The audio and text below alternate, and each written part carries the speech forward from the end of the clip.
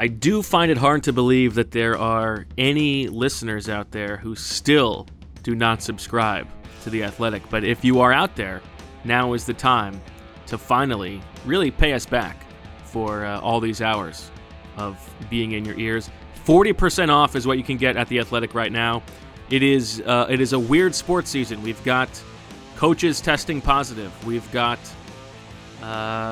quarterbacks testing positive. We've got players opting out. We've got a baseball player who is not going to be able to play all season because he had the virus. But we've also got, random guys dropping 50 burgers on the Sixers. So you can read about all that good stuff on The Athletic. Handsome Rich, Derek the Body Bodner, they've got you covered. Feel free to join The Athletic. 40% off. Don't miss exclusive in-depth coverage of this unprecedented sports season. Sign up now to see for yourself the creativity, reporting, and storytelling that sets The Athletic apart. And if you go to theathletic.com/birdswithfriends, you can receive 40% off an annual subscription. Sports are back, and you won't want to miss breaking stories on your favorite teams. So go to theathletic.com/birdswithfriends for 40% off an annual subscription. We hope to see you there. And you owe us. Bird to your mother, it's time for another episode of Birds with Friends. Just a couple of feathery brethren weathering any season to see the Eagles eating teams like bacon, steaks, and cheese. It's Philadelphia, Bo and Sheila in the cut, kicking it cooler than two penguins till Bo's old arch nemesis Greg Cosell shows up and it gets real. Pull up a branch and chill, it's time to get ill with some Birds with Friends. The early bird skips the worm and prefers getting turned like a turn on some Birds with Friends. Bo Wolf and Shil Kapadia coming at you with stats and things flapping their wings. I'm gonna have the rest of my life with these kids. Wow. We gotta get that in a drop immediately. Let's edit that one out. That didn't come out the way. There's no editing. No editing on this that's podcast. The wonderful of Birds with Friends. No editing. Hello, everybody, and welcome to Birds with Friends on a Monday afternoon. Bo Wolf here, Zach Berman there, Shil Kapadia. How you doing? Wonderful. Zach, I think you should probably take it from here because, I wasn't able to. If I can't ask questions, I'm not sure I can talk about what's going on with the Eagles. So, why don't you take over? Well, I am confident you'll be able to ask questions going forward. Although I wish maybe to Quez Watkins, but so Doug Peterson, as was reported first last night by Tim McManus at ESPN, since confirmed by the team, and then by Doug Peterson himself in a press conference with us. He tested positive for COVID-19. He is self-quarantining right now, so he's at home. He's asymptomatic. He says that he has no symptoms whatsoever. He says that he feels great and his energy level is high. For however much one can decipher over a video press conference, he was cogent. He was answering our questions. It's unknown how or where or even when he contracted it, but he did reinforce, and we'll get into this, that he's confident in the health protocols at the NovaCare complex. Deuce Staley is the acting head coach, or the head coach in terms of the day-to-day responsibilities, but Doug Peterson is still in all the virtual team meetings. He still is having player meetings, so he's doing as much as he can from his South Jersey home. So we've got a lot to talk about. We did get a chance to talk to some of the assistant coaches last week and some of the rookies, so we'll talk about that later in the episode. But let's get into this Doug thing. But before we do, Sheila, I think we got to talk about this at the top, because knowing that Doug is okay right now, I think we can talk about the fact that last night this news comes down, bombshell breaks. First of all, T-Mac proving again that he is worth both me and Zach. You nailed that correctly. But we have crickets from Zach. We're worried about him. I told him I was worried that the feud with Tamari had gotten ugly. My understanding is that's what it was. That he was out there battling Tamari and kind of got a little distracted and didn't see the Doug news right away. I don't see how this is relevant to our Me neither. I didn't think Bo was going to bring this up. I didn't know either. Bo. But I look, first off, I like Jonathan Tamari. I don't know where that's coming from, number one. No, we number know the two, truth. About last night, I had a long work week last week and was with the kids. Dropped a banger. What's that? You dropped a banger on Sunday. I don't know how many people read it, but I was with the kids throughout the weekend and was pretty tired yesterday afternoon. So it was one of those things where I said, I'm going to take Advil PM, get a good night's sleep, nice, and recharge for the week. Chug it up. I might never sleep ever again. I know. What was your? I do want to know what your reaction was when you woke up and checked your phone. So I had 39 text messages. That's not an exaggeration. Now, admittedly, a lot of them were our From chain. us, yeah. So it's not like 39 different people texted me, but there was that. I was first trying to figure out what was going on. Then I was really frustrated, very embarrassed, disappointed, and in myself, obviously not. So you shouldn't be disappointed for taking the opportunity to finally get some sleep. And I called my wife. My wife was running at the time, working out at the time. So Flex. I called her, being like. Did you know about this? And she said, yeah, she saw. I'm calling her out. She saw it last night, but I really needed my sleep, and she didn't want to wake me up. And I said, a good wife. In very I said very specifically, never not wake me up if you find out something about the Eagles. Always wake me up. And then I even said that I'm going to pass her number on to Bo and Sheil, so that if they can't get a hold of me, they can call her. Because make it just me. You don't want Bo. I'll can probably be the emergency. go contact. too far with that. I love how Bo. You mentioned what you're disappointed and embarrassed, which of course you shouldn't be. And Bo, oh no, you don't need to. Well, why'd you bring it up then, Bo? I mean, well, I'm not trying to make him be embarrassed because we know the guy. We know what he's like. I want to know the personal reaction. We know what he's like. That he's obviously being way too hard on himself for this. So there's no reason you needed to bring this up to our podcast audience. I thought we would just not even mention it. Yeah, me too. I love how you mentioned it, and then like, oh, don't sweat it. I mean, that's like this is real life. That's like hundreds were asking about our tennis match, so I had to two get people. This out there.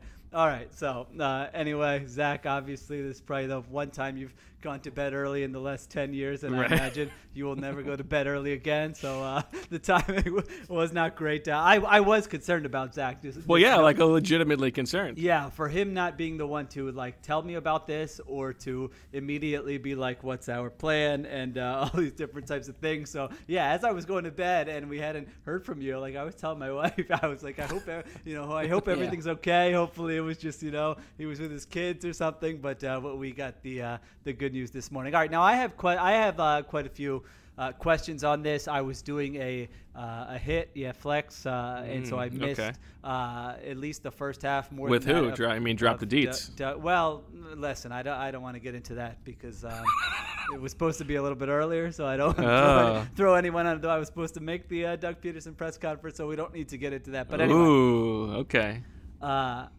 So Doug Peterson. Another feud develops. Go ahead. Tested daily at the NovaCare complex, correct? Daily, correct.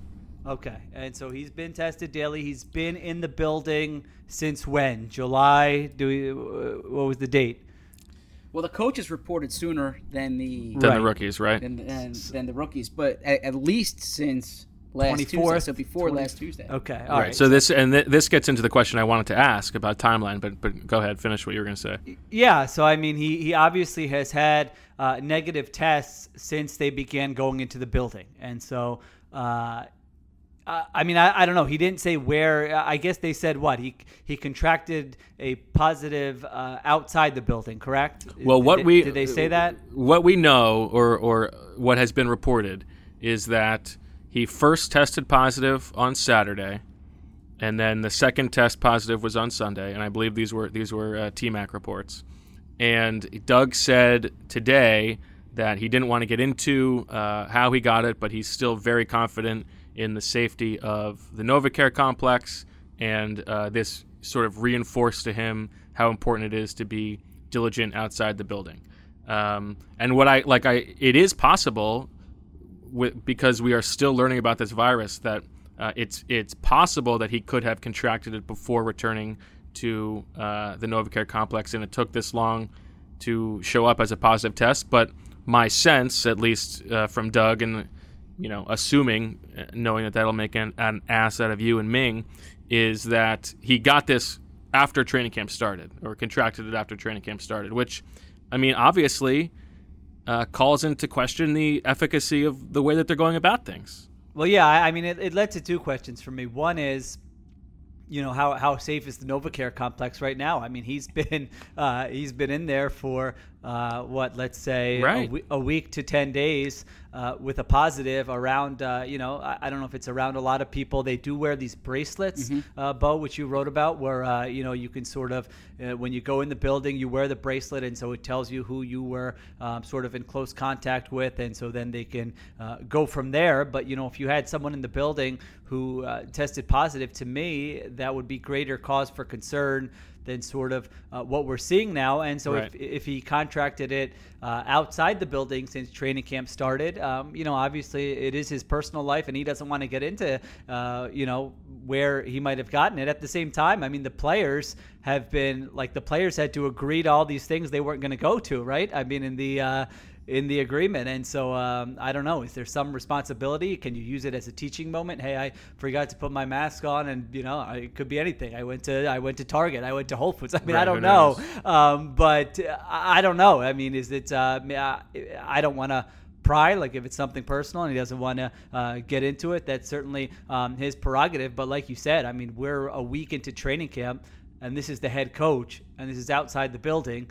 And they got a long way to go, to keep everybody safe. And I do so think this is a bigger deal than any of the positive tests that have come before. I don't think people are making a big enough deal out of this in terms of what's next for the NFL, because everybody else is like, they report to camp, they take their tests, and then they test positive, and they go on the restricted list. This is the first person, to my knowledge, maybe there was another player elsewhere, who has tested positive after having already been within the confines of what the NFL is considering good protocol. So, I mean, obviously this is a serious thing in terms of how effective this process can be moving forward. Yeah, and to Shields' point about it being a teaching moment, and Bo paraphrased this. This is an exact quote from Doug. What we all need to learn, and what I need to learn, taking away from this, is obviously we need to protect ourselves when we are in the community, away from the building. Yeah, I mean, that should have been learned before you step foot in the building. He's the guy in charge, right? I don't want to get into it's not his fault. Yeah, right. Because who knows how these things happen. But if there's anyone who you are supposed to be trusting to be doing everything they can, it should be the guy in charge, right? And maybe he was, and maybe of course. Something happened and we don't know how he got it. That's why I'm sort of, I don't want to say troubled, but it would be helpful to understand the whole scenario if it was just, hey, this is how we think I got it after talking to the medical professionals. And that's why it is so troubling, right? Because again, we don't know, but theoretically, this is the person who you should be trusting as much as anybody to be following the rules. Yeah, I mean, certainly that I didn't hear that part, so that's interesting from Zach that he is sort of taking on some responsibility for however he got it, whatever that means in the community. So we shall see. I mean, now there are a lot of interesting sort of spin-offs to this. The New Orleans Saints, I believe, Peter King. I don't know if you guys saw that today, where they're trying this idea of sort of a mini bubble, I guess, where they are going from, they have 150, I believe, out of the 180 team employees are in a hotel in New Orleans, and they're all staying there, and no one else is staying at that hotel, and they're basically going hotel, team facility, hotel, and they're going to do this through the first week of September. So, I think that's the only way to make it work. It might be, and what's the Eagles' situation? I mean, so here's I can get into go that. ahead. Yeah. So, well, a lot of the players stay at the Courtyard Marriott in the Navy Yard. That's the team hotel during training camp. And now the veteran players, though, have the option of staying at home, or players who have homes in the area have the option of staying at home. And I think Doug mentioned that that's part of the collective bargaining agreement, right? Exactly. Now they have curfew at the hotel each night at 11 o'clock. They have 12-hour workdays, so there are not a lot. There's not a lot of free time per se. And Bo asked Casey Toohill yesterday about how the players are spending their time at night. So for the rookies, and I would speculate a lot of the newcomers who don't have homes, this is not much different than a typical training camp, but there are obviously more restrictions about when and where they're able to go. And Sheil put it well that the players signed off on all these rules, but these rules don't apply, obviously, to the coaching staff. Or to their families. All right,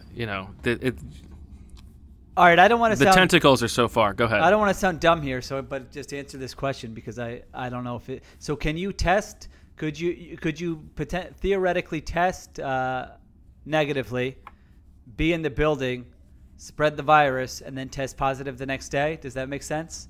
Is that a possibility? I think so. No? Yes, I think that's absolutely a possibility. Okay.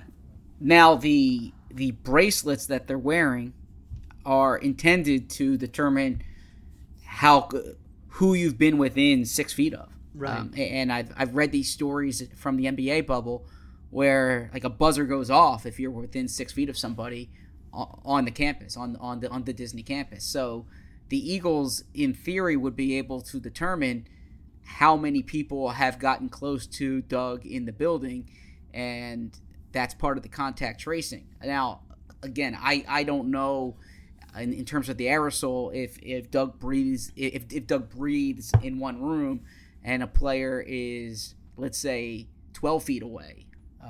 How that spreads. If the room is not well ventilated, exactly. And exactly. Yeah, I mean, there's so many variables. And one person was sent home, and Tim McManus reported that it was Press Taylor. So he was sent home because he had been close to Doug Peterson, and he has tested negative so far. But I'm sure that's a worrying time for him.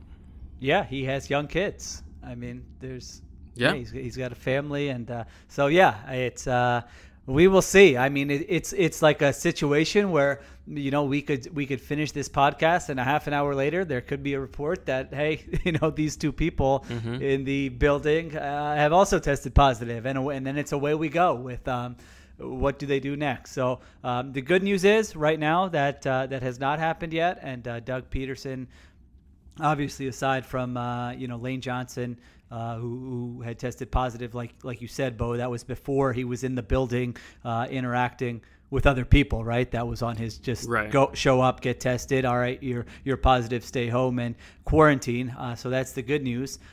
So we'll just sort of wait and see here. I mean, I am curious about now that sort of Saints report is out there. I mean, let's say another couple coaches, quarterbacks, whatever, show up with positives. Are more teams going to say, if we're going to do it, this is the only way to do it, or to give ourselves the best shot is to, do sort of the mini bubble aspect of it. And even there's no guarantee that would work either.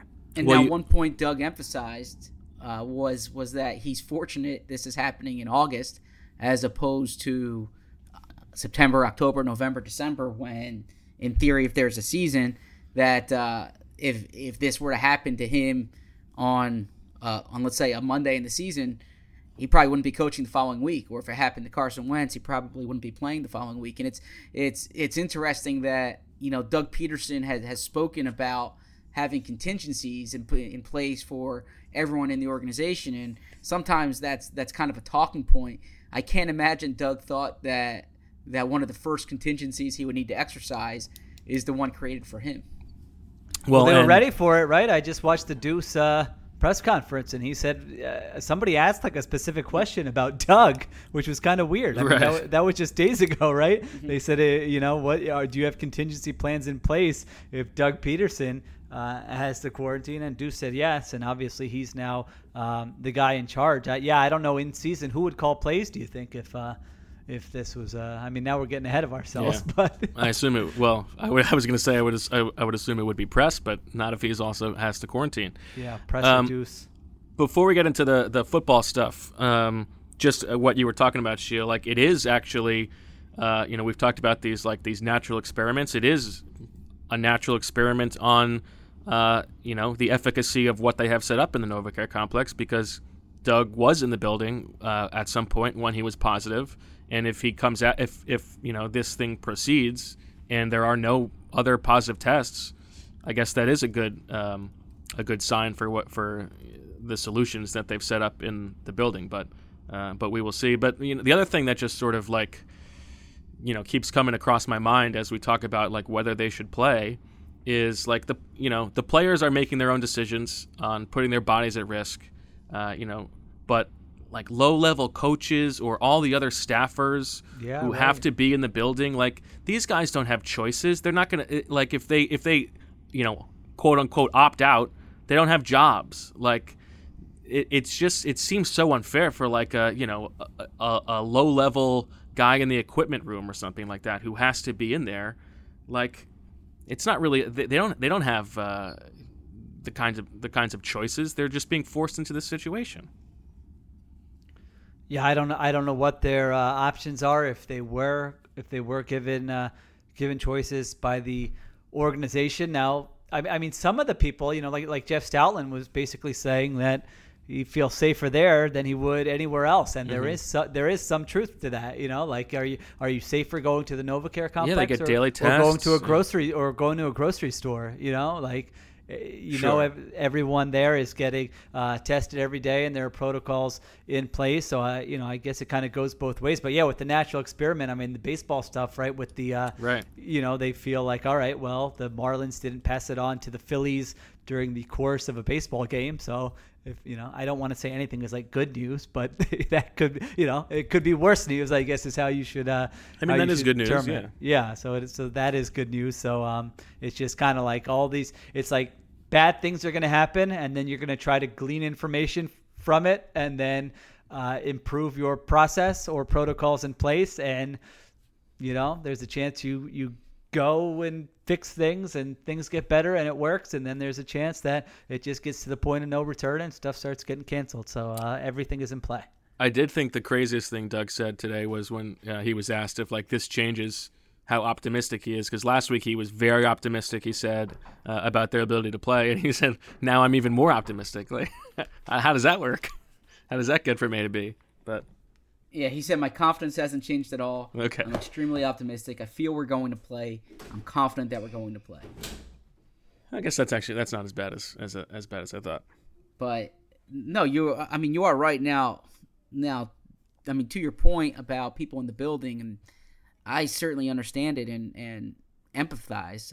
But I mean, there are people around the country going to work right now, and whether you agree or disagree, like she was saying, grocery stores, and now the you can argue football is not essential, but this is all part of the experiment that's going on. So the fact that they're able to test and catch this is at least a positive, because frankly that's better than a lot of other work environments. Is that fair to say?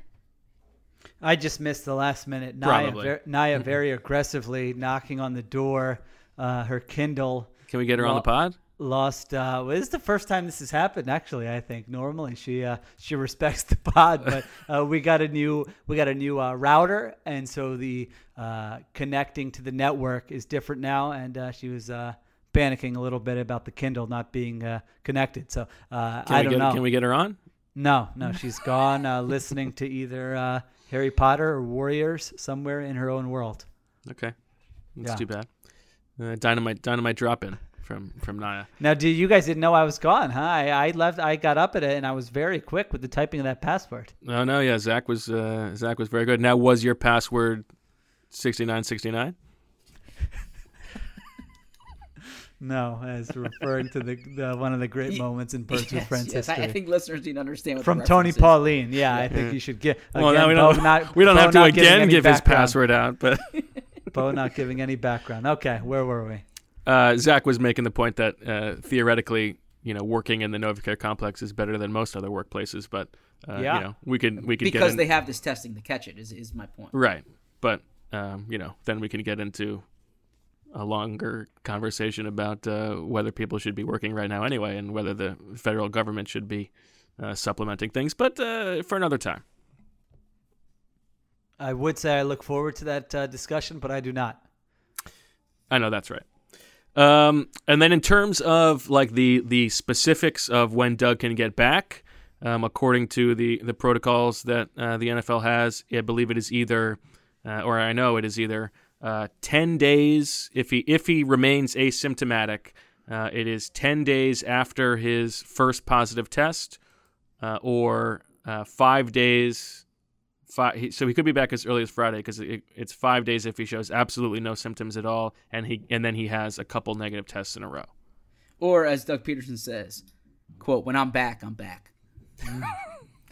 Okay. That's right. That's a direct quote. Big bad Doug. I'm not going to speculate on a timetable for me. I treat it just like the players. When I'm back, I'm back. Now, do you think we could have a coaching controversy here? Next week. I thought about that. You're interviewing players, and they say, "Oh man, boy, Deuce, this guy. I was ready. I wish we played tonight. That guy had me so pumped up. The changes he's implemented in such a short period of time." No, I don't think makes it like it totally changes the offense. We're doing I formation, pound it down their throats. It is like to take a step back, like it is kind of not funny, but like darkly funny that Deuce Staley, who is probably risen above his status as a running backs coach. I know he's the assistant head coach, but like it takes a literal pandemic for him to finally get this promotion. Yeah, well, you take it and run with it. Hopefully he's parking in Doug's parking spot and putting his feet up on the desk. This is why he's the assistant. I don't know about that, Bo. I wouldn't go in his office. I wouldn't go in there either. That's a good point, Shield. But when he made this promotion, when Doug promoted Deuce, or I shouldn't say promoted, gave him the title, although I suppose promoted works, back in 2018, and Doug's quote was, if something happens to me, yeah, he did say Deuce that. steps in. This is exactly what he's talking about, correct? I don't think he I don't think it's what he thought he was talking about. I don't think it's exactly what he was talking about. No, I don't think he foresaw. He was thinking of like if he had a root canal and had to miss an OTA. Yeah. Like, But look, I mean, the this flight is or something. no, this has happened before. There was it's a different example. The Chuck Pagano, Bruce Arians situation. I thought you were going to go to like the 1909 flu. But. No, there have been situations where there's an acting head coach. So that's true. Yeah, it did take a pandemic for this to happen with Deuce, but there wasn't like looking around and trying to figure out who takes that responsibility. That's part of being the assistant head coach. It would actually, far be it for me to, this is more Bo's territory to give social media and be in a social media advisory role. But it would be very funny if their social media team just did a bunch of videos of Deuce like taking over all Doug's stuff. And now that we know Doug is feeling okay and adding a little light touch to the moment, I would think that would be very funny. Not bad. No one else agrees. Okay. On Deuce, because we talked to him on Friday, we did get to sort of talk to him about whether he does feel overlooked. He feels like he's been passed over because there was an athletic report in the offseason that he was sort of reaching out to South Carolina to try to get a job on their coaching staff. And he said, don't feel overlooked, feel respected, feel very proud of my job. So he rebuffed that, but I would guess that if those reports are true, the actions speak louder than the words. Yeah, what's he gonna say? Right. he's taking over as his coach just got COVID-19. I don't think that would really be the time either to. Well, that was before, but. Oh, right. Okay. Well, anyway, I mean, he's played it the way he's going to play it, but I would agree with you. Let's see kind of how the next year goes, and let's see where we are at this point next year. I thought the funniest moment of Deuce Staley's press conference was when he was talking about your guy's boy, Micah Warren. Is that's the guy, right? Yeah, your boy. And he goes, he knocks the fire. Oh, no, wait. Or was he talking about Corey Clement? I think he was talking about Corey Clement. Yeah. When he was talking about Corey Clement's very first special team snap as a rookie. Yeah. Knocks the, and I'm like, oh, boy. And he's like, fire out of that guy. But anyway. Should we get to the actual football conversation, Zach? Or do we have any Sure. Well, I know you're the one who always wants to talk about whether we're going to have a season or not. All this stuff, the abdication of responsibility by the NFL. Do you have anything else to get off your chest? Nothing in that regard. Look, I mean, the same questions you have about this, I have about this. I'm very curious to see. I'm going to pump up Bo's piece this morning, Bo's Q&A, or questions about this. And I thought one of the pertinent ones in there is this a Marlins situation? And I think that's obviously what to watch here is now we won't know formally, at least, if staffers are sent home, but we would know if a player is put on the list. So, right. And when I say the list, I mean reserve COVID-19 list. So that is something to monitor in the coming days. If this is in fact isolated to Doug, then like you said, it points well to the protocols they have in place, and they've kind of dodged this bullet, but it's definitely worth monitoring here. All right, let's get to the football stuff, and before we get to what we heard last week, since you're pointing to a story, let's take a step back, send people's eyeballs to your story on the two miracles, Zach. Sure. So The Athletic has a series on comebacks, with the peg being sports is coming back.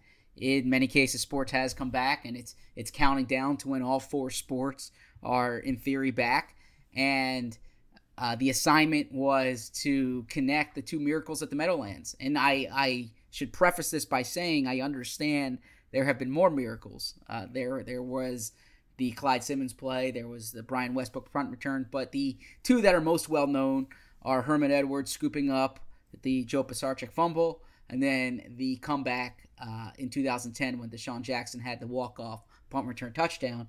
And so in trying to connect these, what I was looking to figure out was who was at both games, who was the connection. And I was able to talk to four different people who had four unique perspectives. Merrill Reese broadcasted both games. Harold Carmichael was a player in that 1978 game, and he had a good game that day, over 100 receiving yards. And then he was the director of player development in 2010. I was able to talk to Mike Doherty, Doc, as a lot of people in the building know him, who was for 37 years the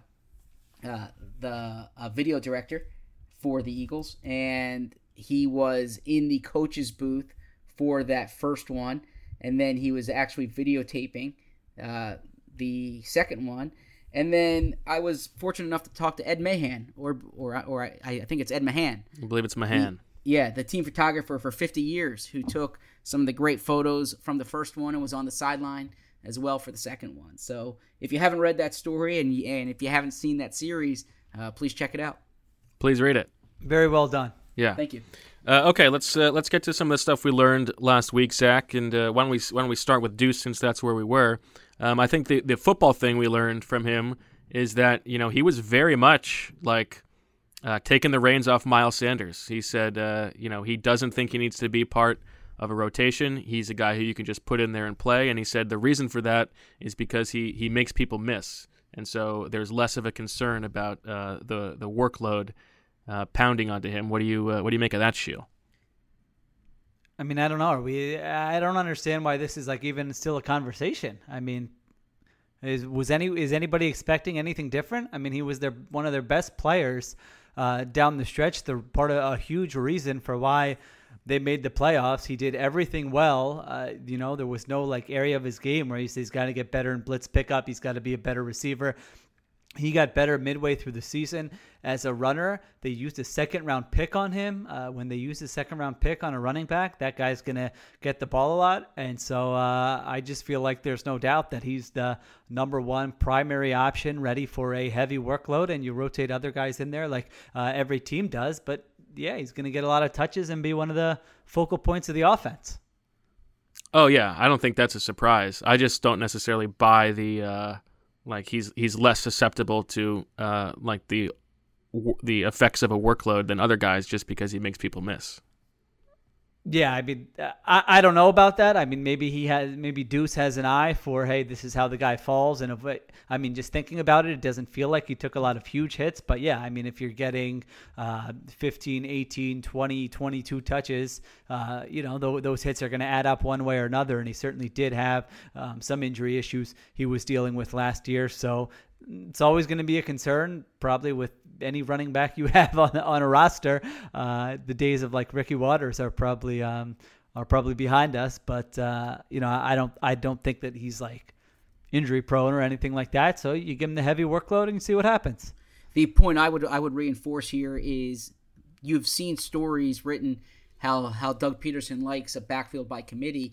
That's really only been because of the backfields he's had. He hasn't had that lead running back in 2016. Ryan Matthews, Wendell Smallwood, Darren Sproles. 2017, LeGarrette Blount, Wendell Smallwood, Darren Sproles for a time. 2018, Jay Ajayi was kind of in line for that type of role, and he gets hurt. And then last year they had Jordan Howard, Miles Sanders, and you saw Miles take on that load in the second half of the year. Miles Sanders is going to be as close to a featured back as they've had because he's the best back that they've had since Doug's been here. I think that's well said.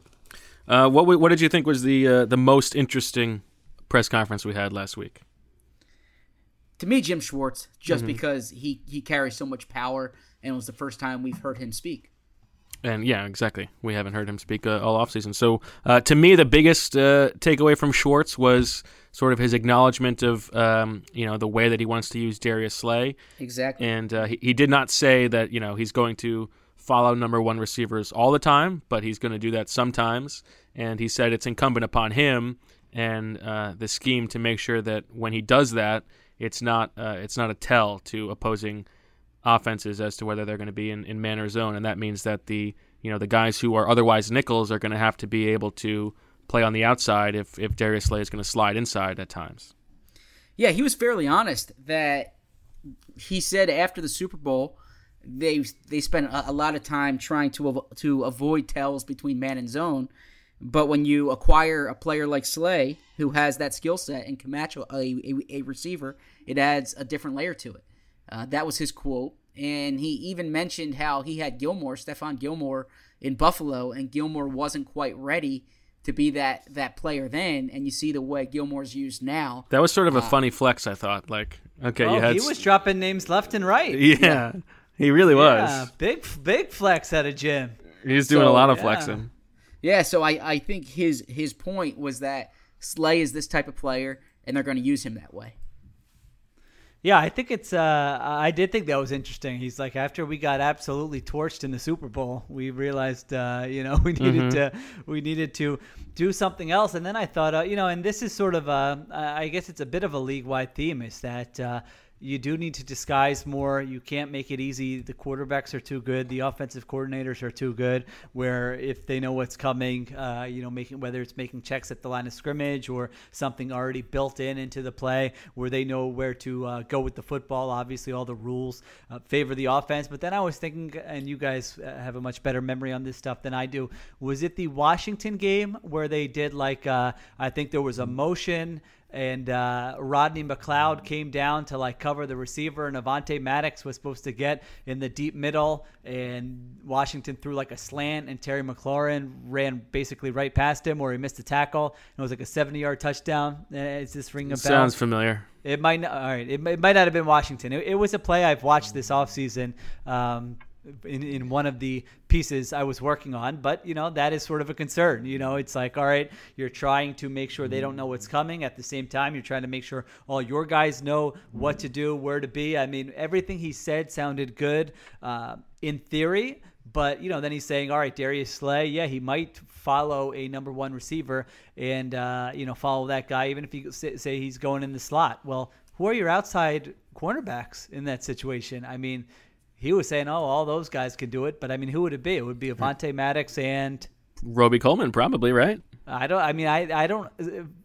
I would have to go back and look. I don't really think he a does. scenario Yeah. where Roby Coleman is playing outside. And so, again, you can say that, but there's always going to be limitations. Like there's a reason that Roby Coleman signed for $1.5 million or whatever it was as a nickel. I mean, no one was viewing him as an outside corner. We saw Avonte Maddox. I know it was only one game, but if he's getting matched up with the Devontae Adams type, let's say it's the Cowboys, right? And Amari Cooper is lining up in the slot, and you say, we got Darius Slay. We're going to match up, Darius Slay on Amari Cooper. So now you've got CeeDee Lamb and Michael Gallup on the outside against Avonte Maddox and somebody else. I don't know. Do you feel good about that matchup? I wouldn't feel good about that matchup if I were them. So, there are a lot of things to figure out, and I'm just really curious that how much they're going to be able to do early in the season. Is this going to be a defense that is much better in week 8, 9, 10 than it is in week 1, 2, or 3?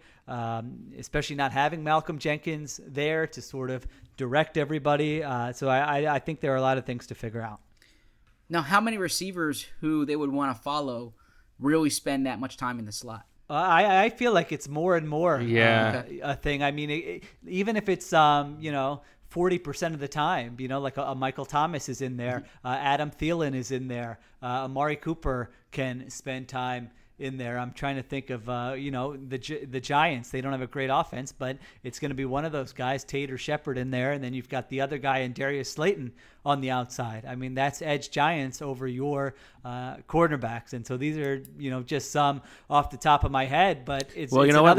Let's go through the schedule, and we can talk about if there's a guy who would be worth following, and if he goes into the slot. Is that fair? Sure. Okay, so week 1 you've got Washington. You think he follows McLaurin?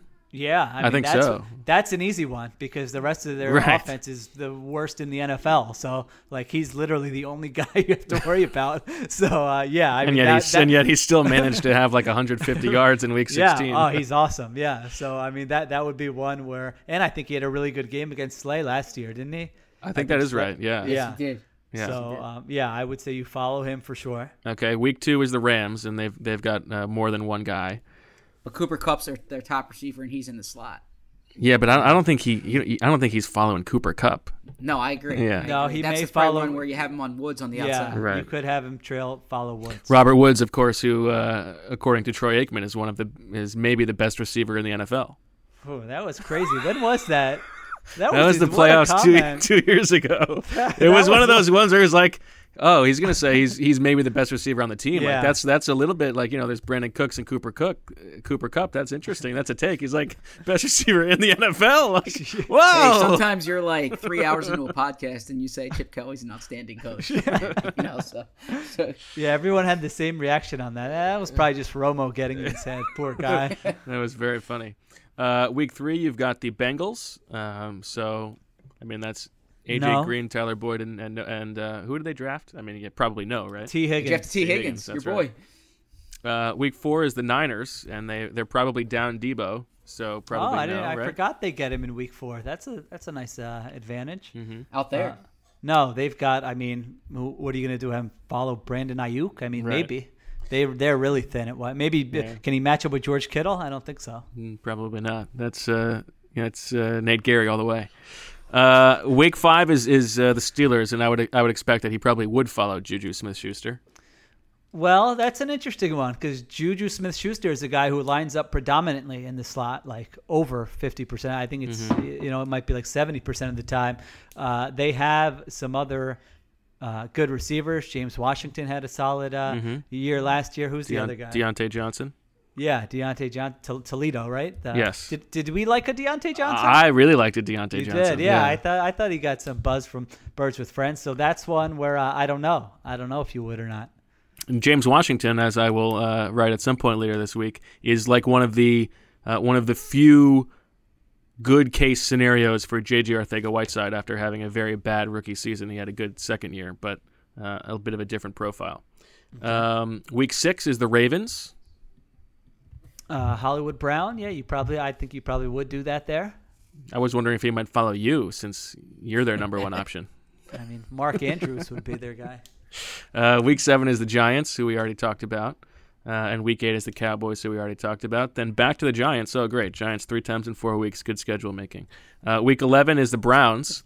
So I don't know. Does he follow Odell? Yeah, because Landry is exclusively a slot guy. So yeah, I mean, I feel like you get Darius Slay for like matchups like that. Right. Week 12 is another big Kapadia week. The Seattle Seahawks. No. I mean, think about that one, right? Tyler Lockett, you're going to have him follow Tyler Lockett in his slot, and then you got DK Metcalf against Robbie Coleman or Avonte Maddox. You can't do it in that situation. If anything, he follows. Well, I guess it's Metcalf, not like Metcalf moves around too much, but no, Lockett is in the slot a lot. Right. Week 13 is the Packers. I would again, Devontae Adams is like exactly what you get him for. Yes. Week 14 is the Saints, and that's an interesting one because Michael Thomas does so much business in the slot too. Right. Yeah. Week 15 is Arizona. I guess I totally forgot about DeAndre Hopkins until just now. Yeah, you would do it for that. Yeah, and then Cowboys and Washington to close things out. So what did it feel like? Sort of 50% there, maybe a little bit under. Yeah, a little less, I would say. Okay. All right. What else was there? Was there anything else that you guys thought was interesting from Schwartz? I'll say with the defensive line, he did speak about this idea. He volunteered this idea of playing Malik Jackson on the outside, saying Jackson's done it earlier in his career. And Schwartz gave the flex that if you watch his Detroit film, he's played 3 defensive tackles together at one time. So he's done it before, but clearly this idea of Malik Jackson playing defensive end is not media fueled. I think it's coming from the team, and perhaps it's something they do on early downs to try to find snaps for Jackson. Well, I was wondering, I mean, first of all, don't brag about putting 3 defensive tackles on the field at once. Like, it's supposed to be the opposite, I mean, right? Jim, you got fired from that job, Jim. I mean, get 4 defensive ends on the field. You know, I thought that's the way it's going.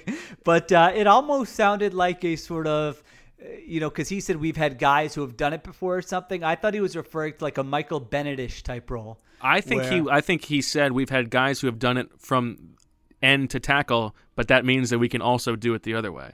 That's how I interpreted it. Yeah. Oh, all right. Okay. Well, I wasn't. And then he mentioned listening. Detroit, how they've had 3 tackles on the field. I will look up in the next couple weeks. I'm gonna look up Malik Jackson's sack reel, and I will write down where he's rushing the passer on all of those. That's a good idea. To see, because also if you're talking about him at defensive end in a 3-4, well, that's not the same thing. It's completely Jim. different. I mean, come on, we're not. I mean, we're dumb, but we're not that dumb. So, I mean, I don't know where this obsession is coming from, but I mean, the only way that I think that makes any sense is if one of Graham or Barnett is injured and he's playing it on first and second down. Like, sure.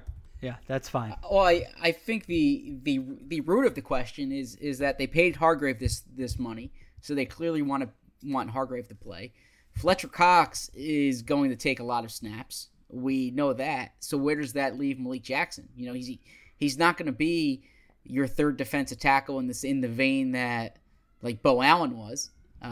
So I imagine they want a more prominent role for him, but how are those snaps going to be allocated? Well, I mean, it should be a good problem to have, though. It should be, Malik Jackson comes in for Javon Hargrave on third down, and you're also able to spell Fletcher Cox more than you were in years past when he got sort of run down at the end of the season.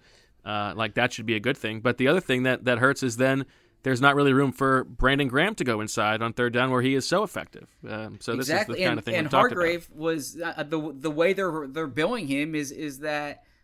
He's a penetrating rusher who was kind of miscast as a nose tackle. Right, you're not paying him all that money just to be a run stuffer on first and second down. Exactly.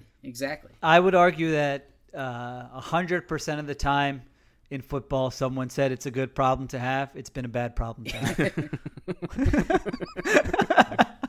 I mean, when has it actually been a good problem to have? I don't know. Maybe Nick Foles. Do you think they would have said that? I guess not.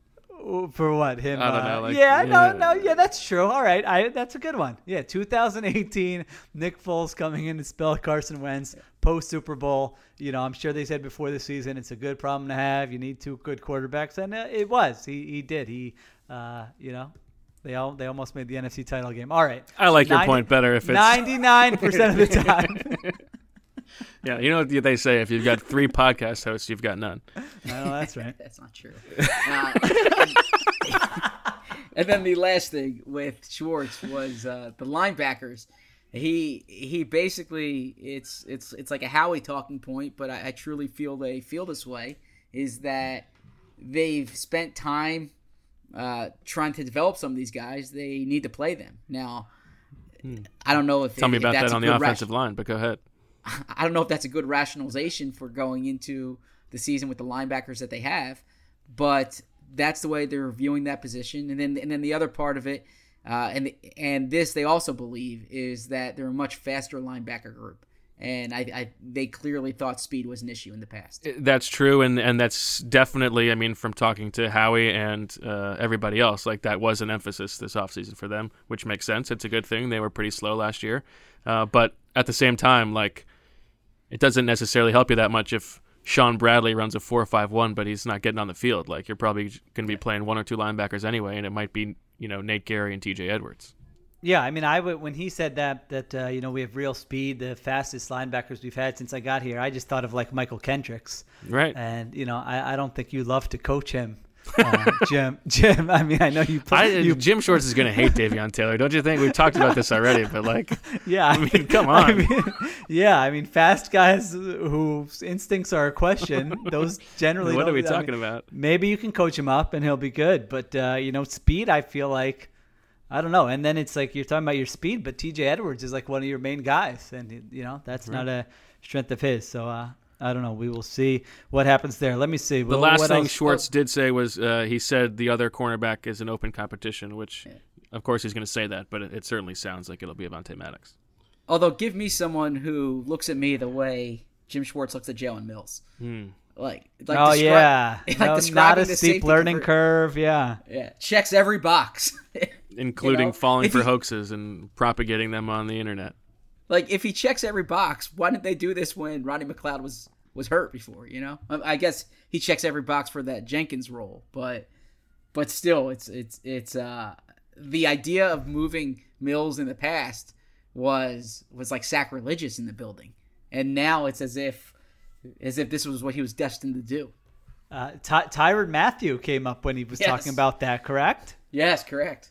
And also, I mean, he said Mills has done all this stuff, like, yeah, Mills has, like, I won't say he's never covered a slot receiver, but he wasn't moving in there a lot. No. I would have to look at the numbers. That's not something he was doing for like weeks on end. And you thought, wow, this is the best slot corner I've ever seen. Or again, like you said, Zach, you would have moved him in there. So yeah, he was making that sound like, wow, that's going to be no issue at all. But he definitely is all in on this positionless idea. Because that kind of goes hand in hand with the not tipping man in zone. It's like, all right, this guy moved over here. Well, anybody can go cover him. That's fine. We won't give it away. We don't need a guy to travel over there. And so it does feel like, I don't know if obsession is the right word, but it's certainly top of mind for him is to kind of just get a bunch of guys who can do a lot of different things and don't give away what we're doing before the snap and go play that way. But if you're looking at it, it's sort of a, I guess, bigger picture. It's like, well, who's playing outside corner opposite Darius Slay? So, I have one Bo opinion here. Okay. We didn't get to see it today because he wasn't called upon to ask a question, but we saw it often in the assistant coach interviews. Bo's haircut it's looking nice. Oh, I missed it. Yes. You saw Cosmo? No, I did not see Cosmo. I feel very dirty about it. But when we were up in Maine, we had they had somebody coming to the house to do outdoor cuts, and I felt like it was my duty, just because there are other people who have to look at me every day. And the comment that I looked like Phil Mickelson really got to me. I couldn't get past that. So Who was that? Your brother? My Somebody brother, said? yeah. And then my uncle or my brother-in-law also said that. Wow, separately? Yeah, separately. Oh, He said- man. So once the second one came, it was time to move on. Well, I'll get you a KPMG hat. That's right. That's a good one right there. Thing, right? Yeah, that's a good pull for you. Okay. So yeah. You think that's going to be an effect of sort of post COVID? Like if you're a barber or a hair cutter, just do some house calls. Oh, I think so. Okay. This woman who cut everybody's hair, like they haven't opened their shop, which obviously makes sense. But yeah, I think she was sort of saying that it's not that, it's not the worst idea. Yeah, I mean, back when I had hair, I think I would be getting haircuts like more often if that were the case. Like, all right, they're just going to come to my house and I just got to go outside for 15 minutes and that's it. And that sounds appealing. Now, Zach, how many cuts have you had in quarantine? I've had the outdoor cut. Nice. So just one, because we know again you're used to like every other day. Now my wife was doing it for a while, but it's been 5 months now, right? March, I think it was March 10th for me, so March 9th or March 10th. So yeah, it's been a while. So I've had two. Nice. 1 month apart. I've had two outdoor cuts, and then. Well, I think you look great. Thank you. But sweeping is so I get it out on the block, and I obviously can't have hair all around the block, so I sweep it on the sidewalk. But you get some wind sometimes, and that's not good. So you got to be quick with the sweeping. That seems like it could be a good advice. Downside to what I said. No, a bunch of random people's hair on me as I walk through the city. All right, forget what I said earlier. Open up those barbershops. By the way, I don't know where you guys stand on banana talk these days, but after our last banana discussion, our producer Marissa let us know that she freezes her bananas for smoothies, and we've been doing that this week in the Wolf household. Works out pretty well. Oh, that's all you. What smoothies you got going on over there? We're doing a little like banana, strawberry, blueberry, yogurt, and spinach. I didn't hear any type of nut butter in there. No nut butter, although we are recently we're going to be adding some chia seeds. Okay, I like a chia seed. Yeah, you like a chia seed? That's strong. Yeah. No almond butter, huh? That's interesting. We've got some almond butter, but we've got like a pretty small little like bullet thing, and it's just you can only put so much in. It's not a NutriBullet, it's something else, but it's pretty small, so you can't really load it in too heavy. Listen, you can fit a nut butter in there. Okay. It's not going to break the thing. You're the smoothie man. Smoothie king, some might say. I think that's someone else. I don't know about that. Okay. The arena in New Orleans. I did like how Jim Schwartz was asked about takeaways and turnovers going down last year, and man, his face. Good thing that was a virtual call, because I think if that was in person, he was not happy about any type of call out for saying their takeaways went down last year. Yeah, he never likes any kind of like, you guys ranked towards the bottom of the league in this. It's like, oh well, if you watch the games.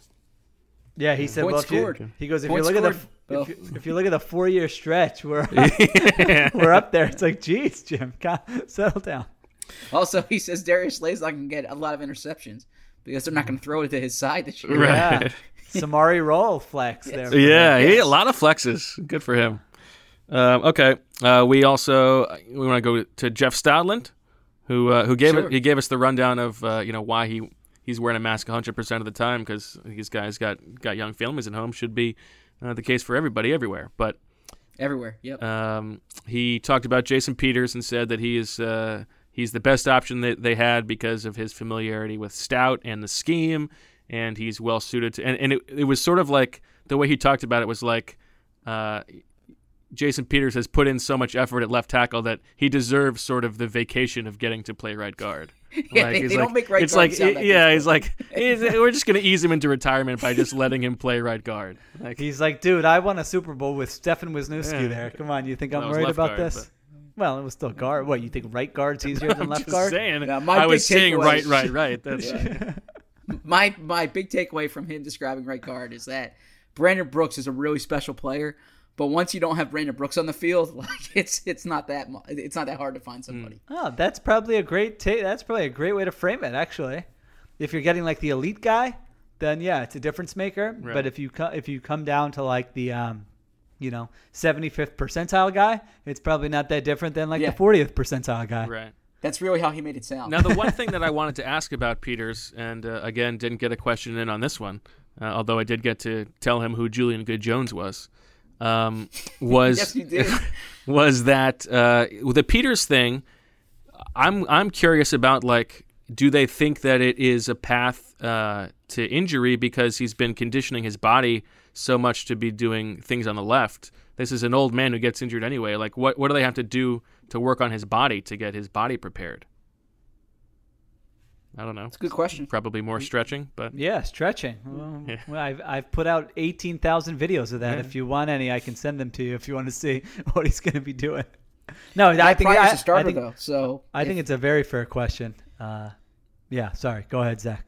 No, he said he views Matt Pryor as a starter in the same way he viewed Vaitai as a starter. right. And so, But they signed an old Peters guy goes- just to make sure he wasn't a starter. Yes, yeah. So if Peters goes down, they'll plug Pryor right in there. We didn't get a sense. We talked to Jack Driscoll because I'm sort of curious about where they're going to put him. And he did say that right now most of his time is at tackle, although he expects to be going all over. So to me, that means right tackle, don't you think? That's the way I interpreted it. Which is a little bit interesting. So that would make me think that, like, he's at right tackle and they're still focusing Matt Pryor at right guard with maybe the expectation that they sort of expect that Peters is not going to make it through the whole season. Or that Peters is the backup left tackle. Yeah. Right. So That's true. now with Dillard, he said Dillard just needs that, or he said he watched every rep Dillard played last year.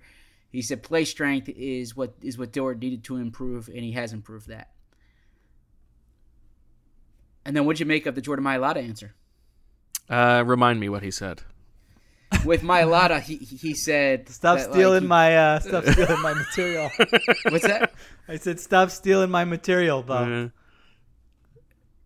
Stop. Go- What's that? I mean, not listening. Right, right, yeah. He said that, like, if it's going to happen, basically it's going to happen now. You know, that he's really attuned in these virtual meetings. He doesn't know if it's going to translate, but that. Oh yeah, he said he and Pryor are, like, really, like, for the first time in 3 years they're paying attention in meetings. Yes, yeah.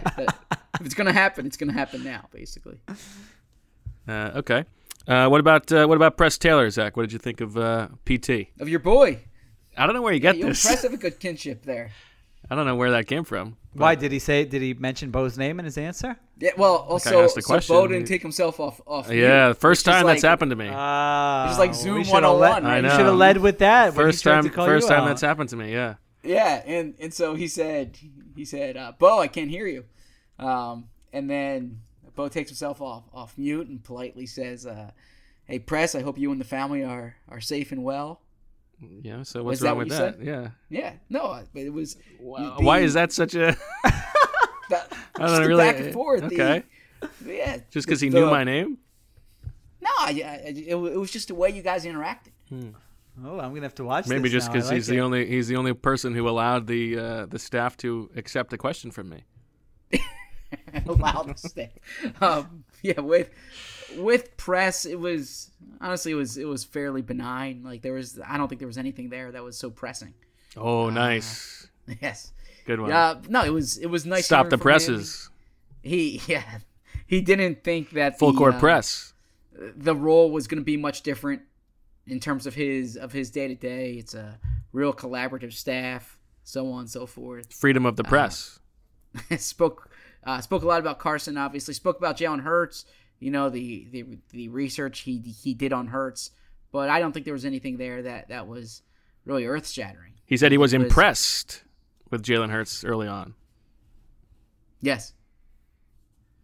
All right, I think that's we all I should end got. the podcast. Yeah. We should talk Carson though, real quick, right? We should, and I wrote today just about Carson saying that at least recognizing that they needed some explosiveness in the offense, and we've sort of belabored this point over the course of the offseason. just how bad they were, and I mean during the season last year, just how boggy they were. And the Scangarello edition, Carson called him out as sort of adding the marriage of the run game and the pass game, as he called it, which to me just sort of means adding more play action. And what I wrote about today is that they, in those last 4 games, they went from not using under center play action very much to using it a lot, and it helped unlock some things for the offense. So my assumption is that part of the offensive coaching changes were to help allow them to do that a little bit more. He spoke about needing to reduce the fumbles. Mm-hmm. And then the topic that we briefly discussed last week about Carson looking bigger after last year coming in leaner. He said that for the first offseason in a while, he's been able to work out, that he doesn't have an injury Nice flex to nurse right now. So he has a home gym and he's been using it. just like Sheil. I'm sorry, are we still going? I was doing something else. Lifting, probably. Well, the play action thing Swole is interesting Capadia. because you've got it's sort of like the Seahawks cover 3 thing, which we've talked about. All right, well, it was good, and then the entire league or a quarter of the league was running this defense, and it wasn't as effective. Obviously, talent, players has something to do with it. This offseason, I mean, so, if you're talking about the sort of the Shanahan, McVay, Kubiak type under center play action sort of base of an offense, I mean, those are 3 that I mentioned right there. Stefanski is another one. That's number 4. I feel like I'm missing somebody else, but it is sort of increasing around the league. Obviously, with the Eagles, it's just going to be an element of what they're going to do. Now, I did look up for my Broncos nerd guide. Was looking up sort of Scangarello's tendencies last year. Not a lot of play action. Not a lot of play action. Now he did 20th have in the league, right? Joe Flacco for a while. And they were behind a lot.